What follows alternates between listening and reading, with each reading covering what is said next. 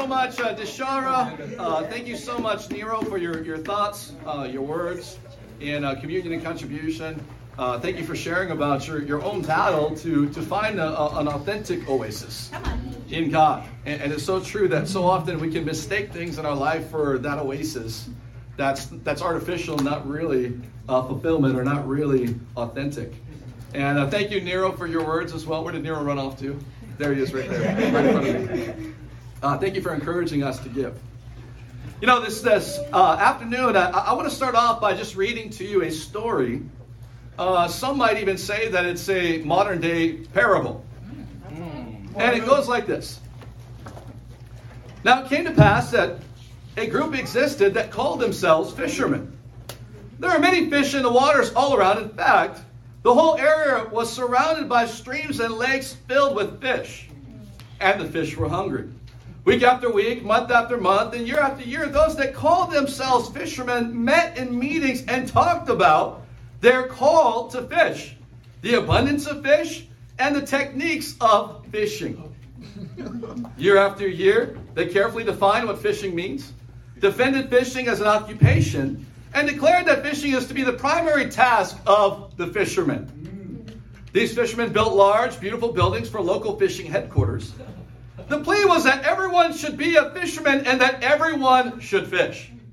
However, one thing that they did not do, they did not fish.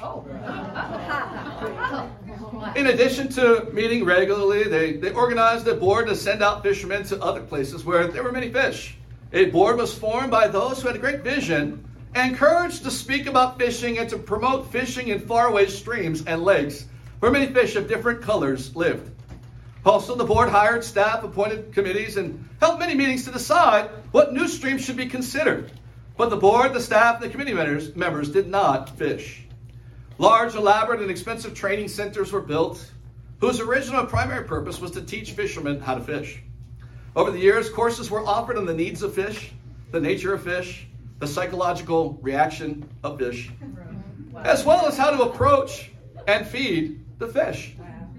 Those who taught had doctorates in fishology. That's intense. Okay. But they themselves as teachers did not fish. They only taught about fishing. Furthermore, the fishermen produced or built large printing houses and published fishing guides. Presses were kept busy day and night to produce material solely devoted to fishing methods, equipment, and programs to arrange and encourage meetings to talk about, guess what? Fishing. Seminars, conferences, jubilees were also established to schedule special speakers on the subject of fishing. After one stirring seminar on the necessity of fishing, 2 young men left the meeting and went fishing. The next day, the first fellow reported that he had caught 100 fish. Turned out just to be a fishing story. The other young man actually did catch 2 outstanding fish. He was honored for his excellent catch and scheduled to visit all the big meetings possible to tell everyone how he did it. So he quit fishing in order to have time to tell about the experiences to all the other fishermen. He was also placed on the fisherman's board as a person having considerable experience, having caught 2 fish. Now it is true that many of the fishermen sacrificed and put up with all kinds of difficulties. Some lived near the water and bore the smell of dead fish. They received the ridicule of some who made fun of their call to fish and their fishermen's clubs. They even wondered about those who felt it was of little use to attend meetings and talk about fishing. After all, they were not following the master who said, "Follow me, and I will make you fishers of men." Mark 1, verse 18.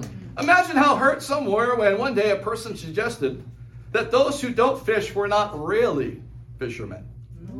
No matter how much they claimed to be, no matter how much meetings they attended, no how much talking they did about fishing. Yet it did sound correct. If a person is not fishing, how could they be considered a fisherman? If year after year he never catches a fish, is one following if he is not fishing?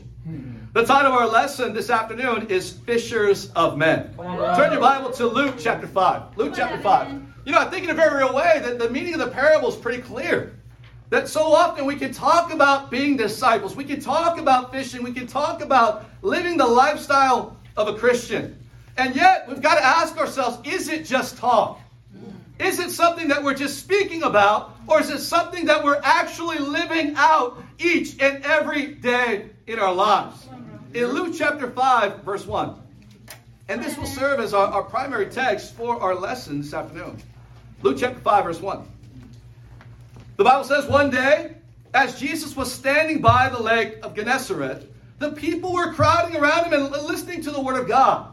He saw at the water's edge 2 boats left there by fishermen who were washing their nets. He got into one of the boats, the one belonging to Simon, and asked him to put out a little from shore. Then he sat down and taught the people from the boat. When he had finished speaking, he said to Simon, "Hey, put out into deep water and let down the nets for a catch." Simon answered, "Master, we've worked hard all night and we haven't caught anything. But because you say so, I will let down the nets." When they had done so, they caught such a large number of fish that their nets began to break. So they signaled their partners in the other boats to come and help them. And they came and filled both boats so full that they began to sink. When Simon Peter saw this, he fell at Jesus' knees and said, "Go away from me, Lord. I am a sinful man." For he and all his companions were astonished at the catch of fish that they had taken. And so were James and John, the sons of Zebedee, Simon's partners. Then Jesus said to Simon, "Don't be afraid. From now on, you will fish for men." So they pulled their boats up on shore, left everything, and followed Jesus. You know, what an incredible account of Jesus' calling of his first disciples. You know, in a way, this is Jesus' first fishing trip. And here he is, and the Bible says that he was standing by the lake of Gennesaret. Now, the lake of Gennesaret was just really another word for a part of the Sea of Galilee. And it was on the northwest side of the Sea of Galilee, and it was one of the spots that Jesus would frequent pretty often. And so there he was, and he was standing by the Sea of Galilee. And the Bible says that as he was standing there, people were gathering around him to hear the word of God. You know, so cool. Just this past week, I watched our latest good news video of all the good news happening around the world. And recently, we planted a church in Yaoundé, Cameroon. Amen. And Logan's very fired up about that, because Logan's from Cameroon. And in spite of heavy rainfall, in spite of all of the COVID-19 restrictions that are happening there in Cameroon, the church there, although they started with just a few disciples, had 139 in attendance and had 19 people baptized into Christ. Is that awesome right there? You know, even today, I just read that the Baguio ICC, the Baguio Church in the Philippines, was planted, and today was their inaugural service with just 14 disciples. They had 156 in attendance and saw 4 people baptized into Christ. Is that awesome right there? You see, when the Word of God is being preached, people are going to gather around to hear the Word of God. Come on. Well, right here, Jesus is preaching, and he sees at the water's edge 2 boats left there by fishermen. Most likely, one of the boats belonged to Simon and Andrew, and the other boat belonged to James and John. Well, Jesus just so happened to get into Simon Peter's boat. And he gets Simon to take the boat a little ways off the shore, and he begins to teach the people from the boat. You go, why did he teach from the boat? Why did he preach from the boat? Because they didn't have microphones back in Jesus' time. And the water served as amplification, so Jesus' voice would echo off the water, and the crowd could hear him preach the word. Well, here he is, and in a sense, you could say that Simon's boat was nothing special. That is until Jesus entered into it. And so our first point this afternoon is consider the vessel. Consider the vessel. Come on, bro. You know, right here, Jesus just kind of so happened to pick Simon's boat. And truth is, he could have chosen anybody else's boat that was there at the lake. In fact, he could have chosen to just not use a boat at all. I mean, after all, he had walked on water previously, and so if he really wanted to go out there and preach from the water, he could have just walked himself out there. Just preach standing up on the water. I mean, you can be sure that there would be a crowd that would come to hear Jesus preach as he was walking on the water. But he chose to get into Simon's boat. He didn't need the boat, but he got into that boat. Well, you know, I did some research because I was curious what Peter's boat might have looked like. And although there's no record of what that boat looked like in the scriptures, I found out that in 1985, there was a boat discovered in the mud along the shore of the Sea of Galilee. That boat was dated back to the 1st century. So, of course, it wasn't Peter's boat, but it was a boat that was similar to the types of boats that they would use back in their time. And I discovered that the boat was measured to be about 8.5 meters long. It was 2.5 meters wide, and it was just about 1 meter deep. And so most likely that's kind of what Peter's boat looked like. And so in a sense, although this was, of course, not Peter's boat, you could say that this was the type of boat that Jesus got into. A boat that was pretty big, but really nothing inside it but a bunch of emptiness. Oh. And doesn't that describe how some of us are before we have Jesus come into our life? Well, keep it real. You know, the Bible records that Peter had been working along with his companions all night, but hadn't caught anything. Bro. And then Jesus gets on board, and all of a sudden, they're cranking. I mean, they go from not catching anything to catching so many fish that their nets began to break, and they had to signal their partners to come over and help them haul in the big catch. You know, I want to ask you this afternoon, have you brought Jesus on board in your boat? Consider the vessel. You know, for me, I was thinking about my life, and thankfully, this past Saturday, I was able to celebrate my 16th wedding anniversary with my wife. Now, of course, I wasn't married when I was studying the Bible. I was just about 18 years old. And let's just say that I had a lot of things going on in my boat. A lot of sin. A lot of partying. A lot of wicked things. I studied the Bible and was very quickly exposed for where I was really at. You know how it is when you see the standard of what God wants you to live, or how he wants you to live, you see that you're not doing everything that he wants you to be doing. I mean, I'll never forget turning to Galatians 5:19, where the Bible just lists out the acts of the sinful nature. I go, oh my gosh, that's my whole weekend. I mean, every single one of those, that's my plan for this weekend. I had so much garbage in my boat. Come on, Evan. You know, I had been dating a girl for about 2 years, and I thought that I really loved her. But in retrospect, I really loved the things that she did for me. Not really her. Because if I had loved her, I wouldn't have treated her the way that I did. Well, when I started studying the Bible, that challenged me to give up my life and to get rid of all this stuff that I had collected in my so-called boat. At first, I remember thinking that I had a lot to give up. And perhaps, maybe that's how some of us feel too. Man, becoming a Christian is just so hard. There's so much to give up to follow Jesus. And maybe you're like me, you're looking at Galatians 5:19, you're like, man, I don't know if this is possible.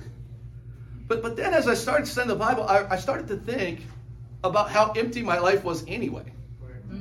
Come on, Evan. And I started to realize you can't really empty out if you're already empty. There's nothing to lose. Come on. Yeah, that's how I felt too. Whoa. And all of a sudden, I remember my mindset changing. Where becoming a Christian was not about what I was giving up, but about what I was gaining. And I'll never forget. I was sitting there and I remember counting the costs and really thinking about what I was going to do with my life.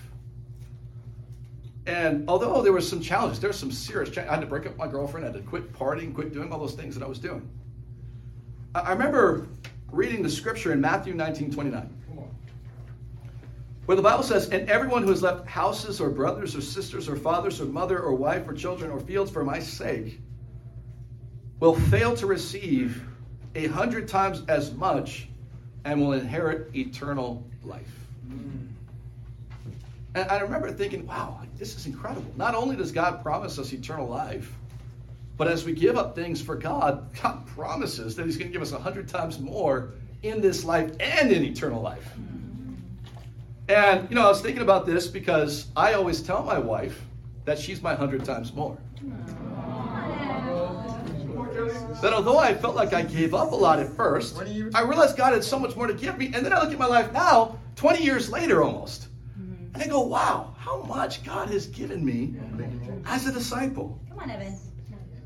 You know, not only has my life improved with Jesus, but I've been able to do things and accomplish things that I never thought I'd ever be able to do. It's funny, I was talking to Valentina this morning. I was like, sis, or future sis, or just about to be sis. Are you ready to share for your baptism? She goes, oh, I'm a little nervous. You know, I don't like public speaking. I hate being in front of groups. I go, you know, Valentina, believe it or not, I used to be terrified of public speaking. She goes, no way, you? I go, yeah. It's true. I couldn't even say 5 things in front of a group. I was terrified of speaking in front of a group. And yet, through the power of God, Jesus coming on board, all of a sudden I was able to do things that I never thought I was able to do. You with me right here? Come on. Yeah. You know, it's been said, God turns our messes into messages. He turns our tests into testimonies, and he turns our misery into our ministry. Amen? You know, I'm so excited for our 3 baptisms that we're going to get to see this afternoon. And it truly is incredible. You know, I was able to get in there and study the Bible with Nathaniel and Bailey. I didn't get to study the Bible with Valentina because the sisters always study with the sisters. Amen. But let's just say that Billy and Nathaniel, their boats were pretty full of stuff. You with me? And through the power of God, they were able to take all those things and empty their boats. And today, when they become disciples, when they get baptized, and the Bible says that when we get baptized, we get buried with Christ. That we die to ourselves, we kill our old self, we get buried with Christ in water, and when we come up out of the waters of baptism, we're being resurrected with Christ to a new life. And when they come up out of the waters of baptism, Jesus has come on board in their life, and they're going to receive the gift of the Holy Spirit. Amen, church? Consider the vessel. Consider the vessel. Without Jesus, what are we? We're just nothing. Yeah. Empty. Now, your life may be filled up with things, but that doesn't mean that you're living a full life. And yet, when Jesus comes on board, you get to experience truly being fulfilled through Christ. But what stops us from taking Jesus on board? Let's go to our second point. Consider the voyage. Consider the voyage. Luke chapter 5, verse 4. Come on, Evan. Come on, bro. When he had finished speaking, he said to Simon, put out into deep water and let down the nets for a catch. Simon answered, Master, we've worked hard all night, and we haven't caught anything. You ever feel like that as a Christian? Yes. Man, I've been working. I've been working, Jesus. Where you at? I'm doing my part. We haven't done anything. But because you say so, Come on, bro. I will let down the nets. When they had done so, they caught such a large number of fish that their nets began to break. You know, right here we find that Jesus gets done preaching. And he goes, all right, Simon, it's time to put out into deep water. You know, in a sense, Simon wasn't very fired up about that. You with me on that? Yeah. Come on. I mean, he'd been working hard all night. I mean, he could have said earlier on right here in verse 3, Jesus says, put out a little from shore. He could have said, but Jesus, you told me just a little from shore. That's what you said, remember? Now you're asking me to go to deep water? But let me go back. We'll just drop you off, and then you drop me off, and then you can take my boat. All right, you go out there. But he goes, because you've said so, I will do it. You ever feel like Jesus is taking you deeper? Yeah. Come on, let's. Get open, sis. You ever feel like Jesus is taking you deeper than what you're ready for? Yeah. It's real. It was funny when I was studying with Billy. We got to a point where he, for the most part, repented of everything. Come on, Billy. And he had an incredible heart to just go, you know what, I'm done with the world. I just want to do whatever the Bible says. Come on, Billy. Because Jesus said so. Well, when we met up and I was on Zoom and I could see that his face was not like the happy Billy face. Like, he's a pretty happy guy. Yep. But he wasn't feeling super happy that night. I'm on 40. So I'm like, Billy, how you feeling, bro? You fired up? You ready to go? He goes, I don't know, man. There's something that's been on my heart. I go, okay, well, what's going on? And I asked him if I could share this. He said, well, I'm a singer. And I actually didn't know how serious he was about singing. Oh, yeah. A lot of times people say they're singers and they play guitar in their bathroom. And... Come on, Bruno.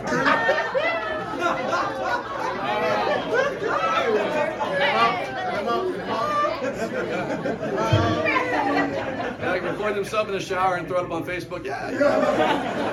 I produce my own music. Smoking water. So I didn't know he was a serious singer. Yeah. Come on, Billy. So he's sharing with me that he had recorded a song, that they had worked on it, and in his words, it was his best song. Come on, Billy. And he had already scheduled it for distribution. It was already going to get published, and it was going to go out there. Problem was that there was a swear word in the hook of the song. And he's been trying to change so much of his life.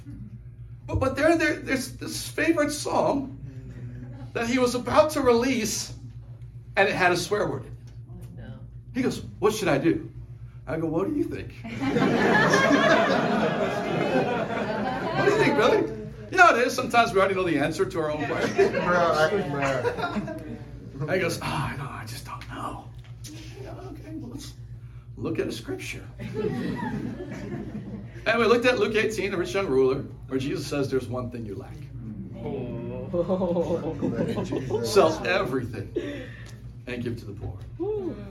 Billy goes, man, Jesus really does ask us to give up everything. I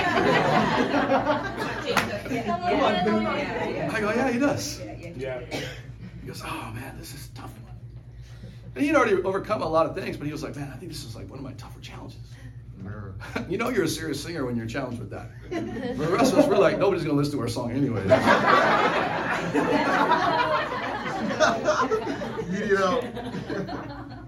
And so, a couple days later, he got online, canceled the distribution. He's like, all right, I got to fix this. He went into his producer. I don't know what you call him. I'm not the music guy. And he was working on the clean version of the song. And so he goes, let me listen. He hadn't listened to the clean version before he canceled the distribution. He canceled the distribution of the bad version, and then went in to listen to the clean version. He goes, I don't know about this. I don't know how I feel about this. He goes, and the guy goes, okay, well, I made this, but I didn't really work so much on it because, it's just it's a clean version. It's the radio edit. This is not the one that people are going to listen to for the most part anyway. Billy goes, actually, that's the song now. He goes, oh my gosh, I didn't know that. You were that serious about producing this clean song. So they worked on it together, and Billy got it to a point where he was fired up about his new song. I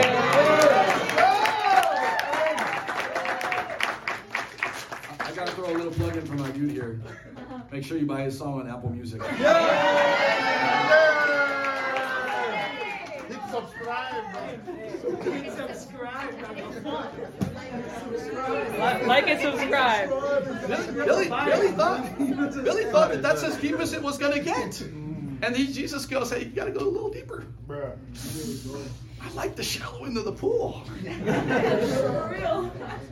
I appreciate Dylan. This isn't just for people studying the Bible. This is also for Christians too. Steve Jobs. Dylan became a disciple back in August last year. A couple months ago, I sit down with him. I go, hey, bro, you've got some, real good leadership gifts. Do you ever have like a dream for the ministry? Oh yeah, I think this is something I'd really love to do, like way down the road in the future. I go, awesome, bro. How about next week? He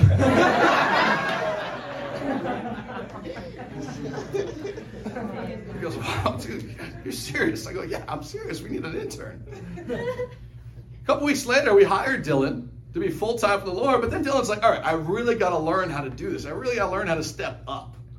And he's been working really hard on stepping up. In fact, there was a couple times where he was leading something and he kind of shied away from it. I go, no, Dylan, get back up there.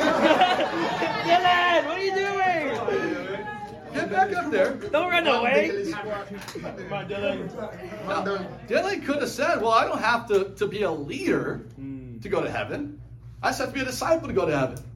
And that would be true. Yeah. You see, a lot of us are cool with the shallow end of the pool. We like it in there. You can touch. You can touch. You don't have to tire yourself out of the shallow end of the pool. You don't have to know how to swim real good. You're not going to get tired from treading water. We like the shallow end of the pool. That's where all the little kids are. They're cute, right? Yeah. They're cute down there at the shallow end of the pool.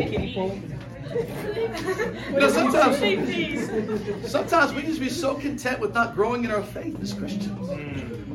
For me, I grew up in Hawaii. So to not learn how to swim is a crime. Yeah.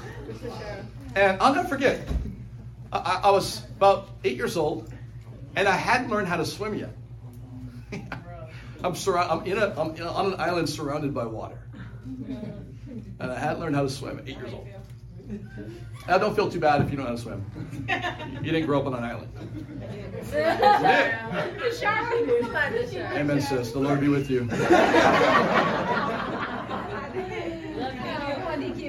And I'll never forget this. Back in my day when I was small, and you don't know how to swim, you had to wear what's called water wings. Who knows what water wings? And they're these things that you wear in your arms, and you blow them up, and they kind of keep you afloat like this. So there you're swimming around like this, And I was 8 years old, and I was swimming around like this in my water wings because I hadn't learned how to swim yet. And some local kids that were about half my age, about 4 years old, came and saw me floating around my water eggs. And I'll never forget this. They looked at me and they go, "You don't know how to swim? How old are you?" Now, I was 8 years old, but as you can tell, I'm a pretty big kid. So I was about 8 years old looking like I was 12 years old. Which made it all the more embarrassing. And I decided from that very moment, I was no longer going to be a shallow end of the pool person. I was going to learn how to swim on the dang deep end of the pool. You with me right here? Yeah. Well, how about you as a disciple? Still chilling next to the edge? Oh, yeah, look, I'm on the deep end of the pool. But I'm holding on right here. I ain't going to let go.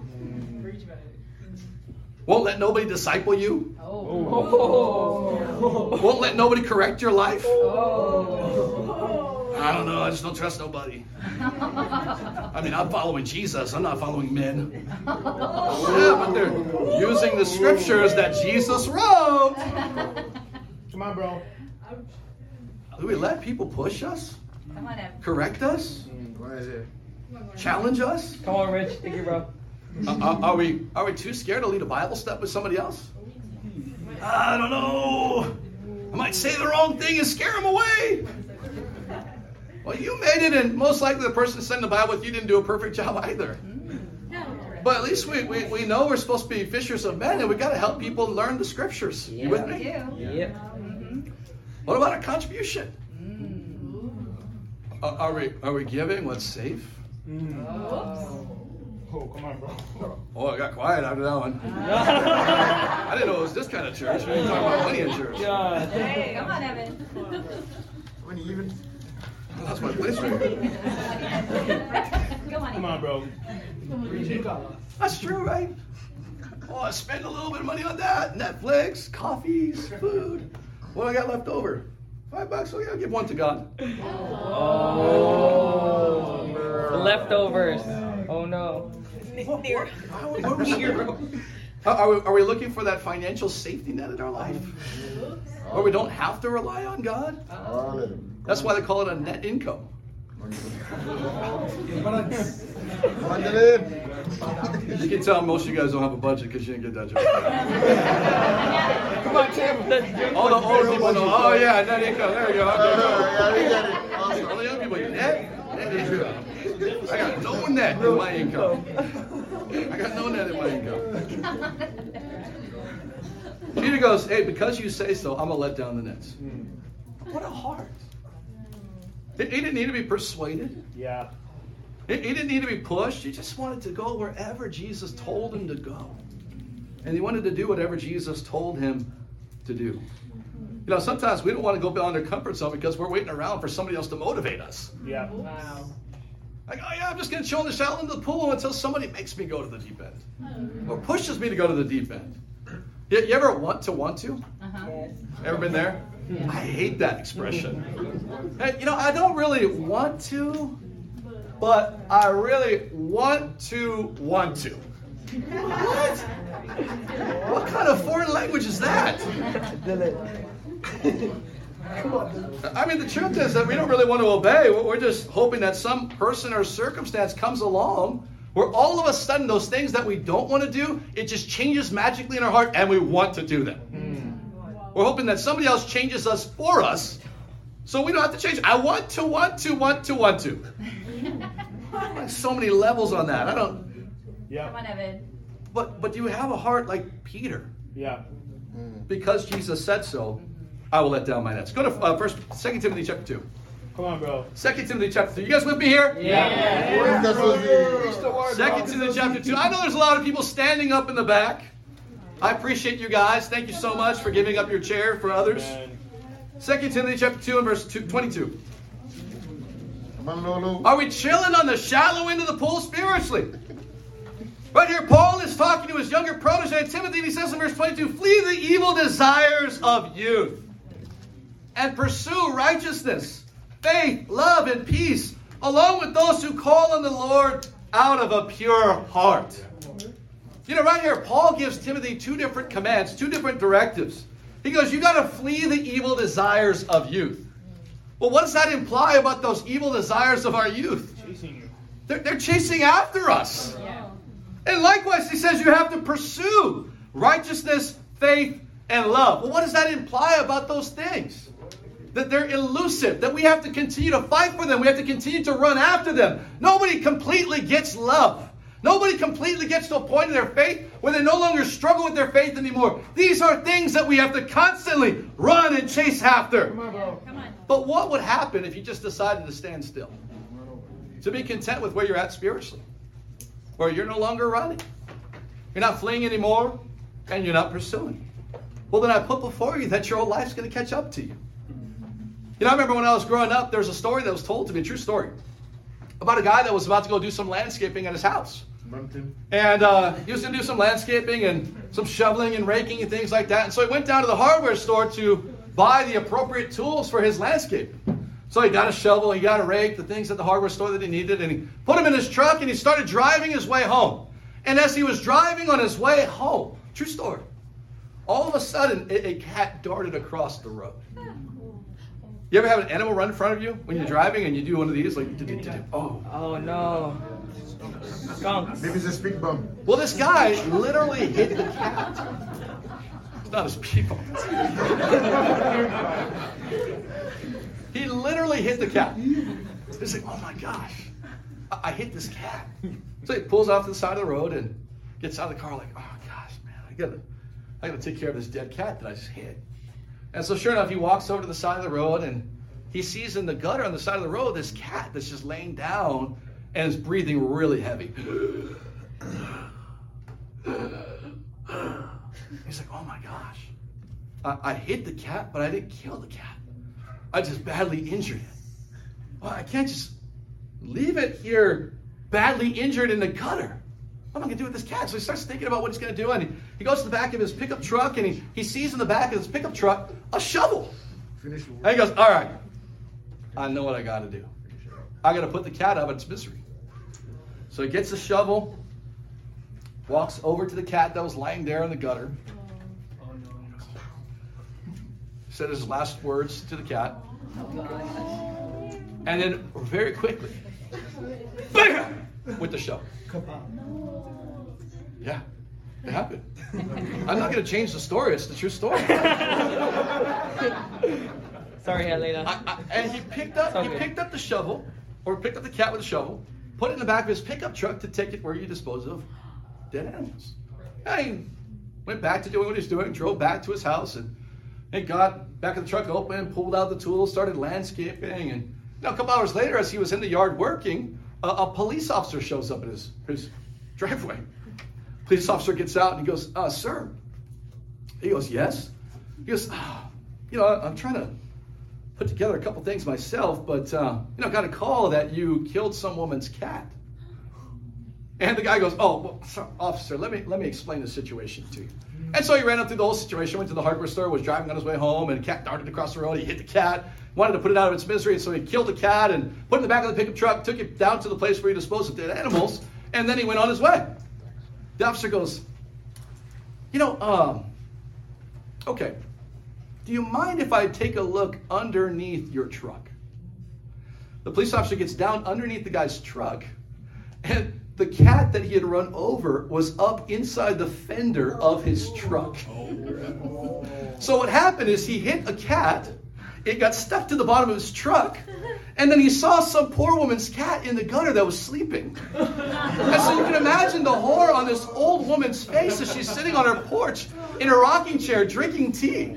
And a guy just pulls up, gets out of his truck, kills her cat, takes the cat, throws it away, like out of nowhere. So she calls the police, and the police go after him.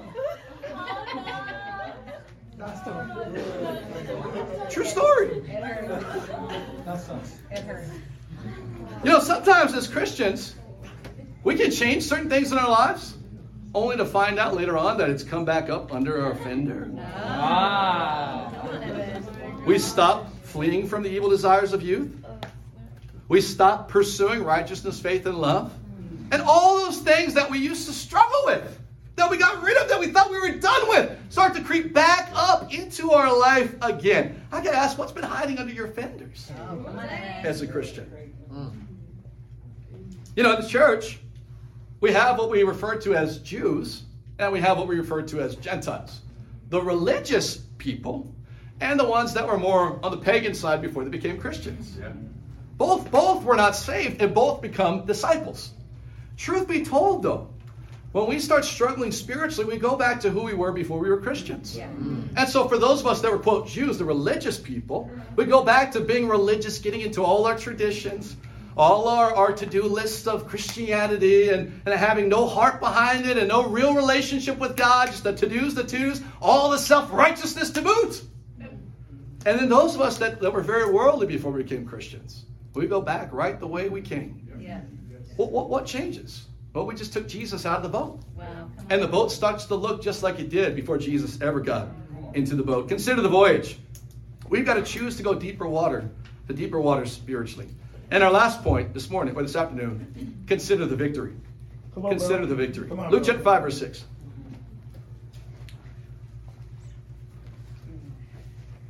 Luke chapter 5, verse 6.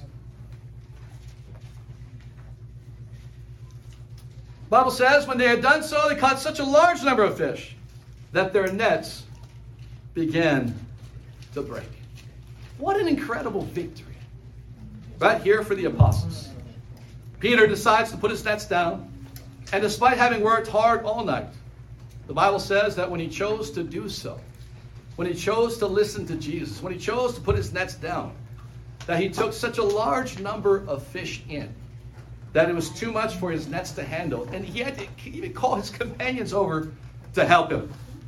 In 2013, there was a Bible series that was put out on Netflix. A series, just a documentary of what the Bible was like, or all about the Bible. And this scene is actually in that series. I'll never forget watching it. It's episode 6 of the Bible series. And this is right after Peter collects this miraculous catch. And Peter looks at Jesus and he goes, how did this happen? What did you do? And Jesus goes, I'm giving you the chance to change your life. Peter, come with me. Give up catching fish, and I will make you a fisher of men. And then Peter looks at Jesus. He goes, Jesus, what are we going to do? And Jesus looks back at Peter. And he says, change the world. Get the chills. But this was not the only miraculous catch in Peter's life. Turn with me to John 21. We'll close here. Come on, bro.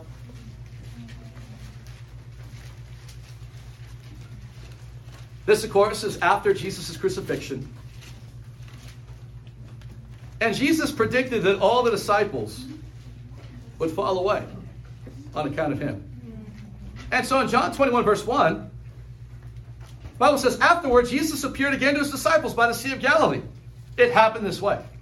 Simon Peter, Thomas, also called Didymus, Nathanael from Cana in Galilee, the sons of Zebedee, James and John, and 2 other disciples were together. I'm going out to fish, Simon Peter told them. And they said, well, we'll go with you.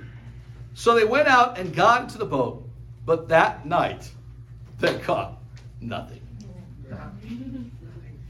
Well, what do you know? The disciples fall away, and they go back to who they were before they followed Jesus. You know, the religious people go back to being religious. The worldly people go back to being worldly. And fishermen go back to fishing for fish. Then once again, they go out fishing for fish.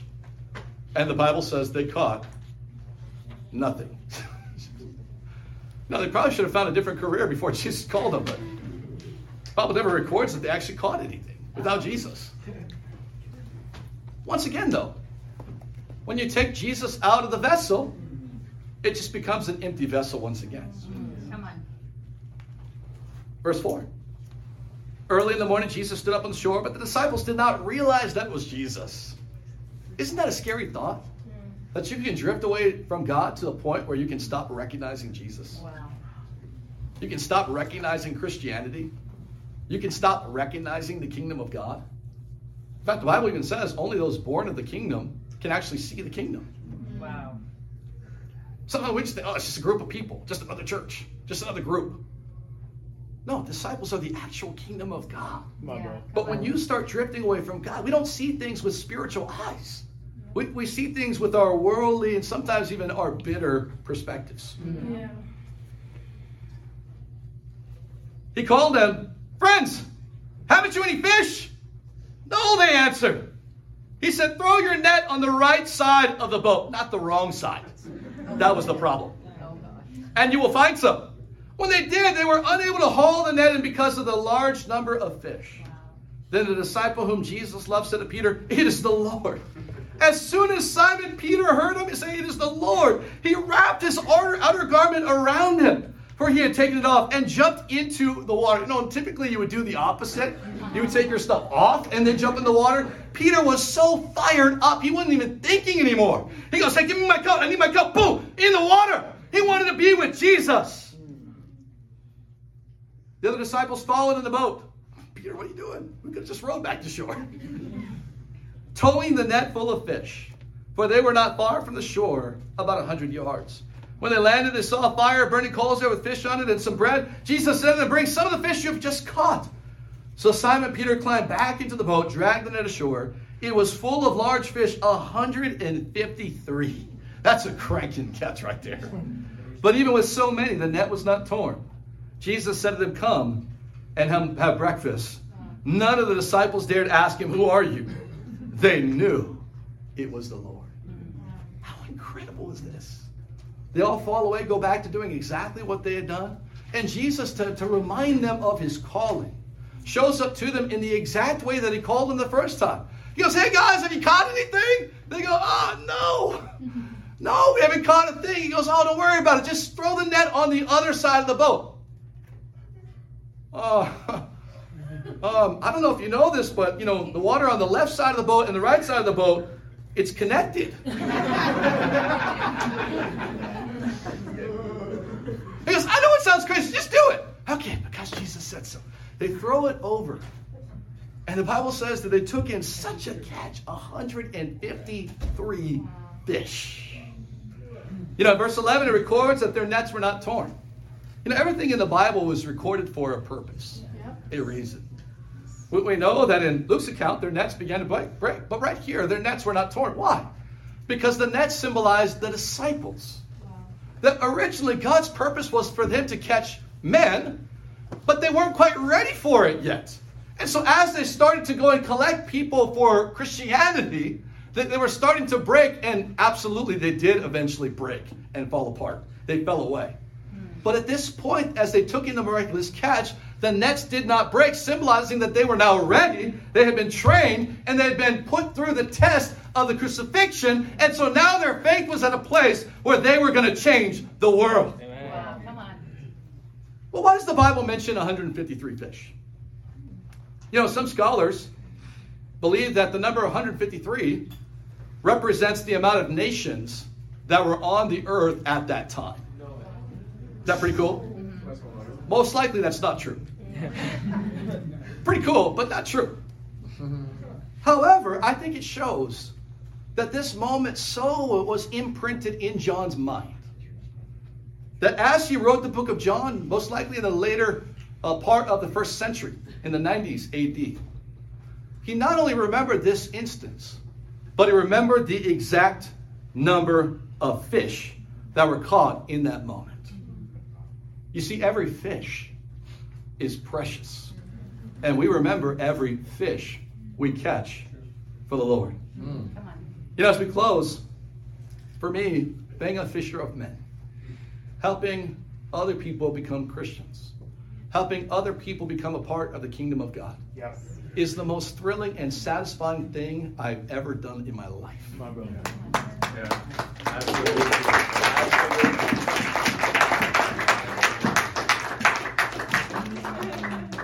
As a disciple of almost 20 years, I try to think of heaven a lot.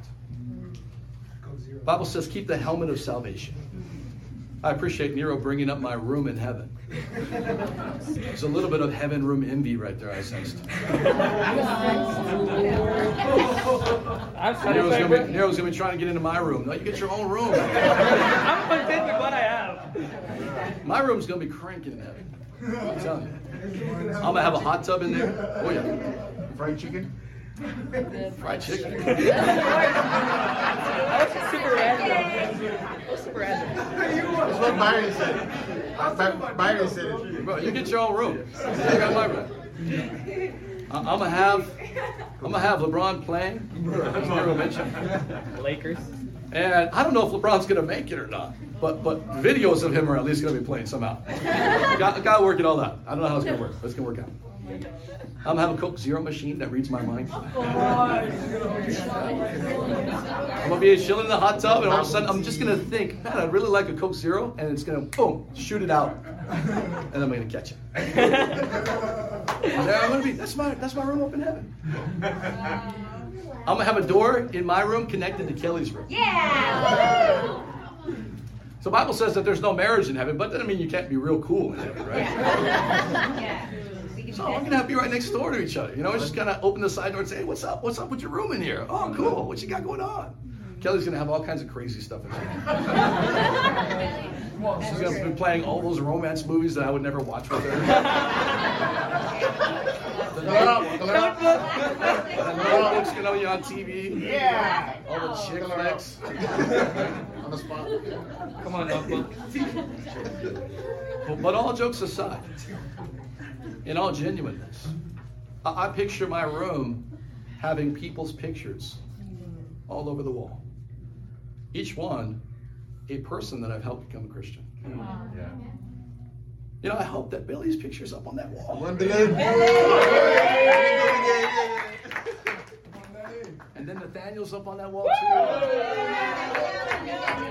I want the angry Nathaniel up on that wall. I want the old angry one because I want to remember how he used to be and how much he had changed through his own heart, through his own repentance, through his own decision to follow God.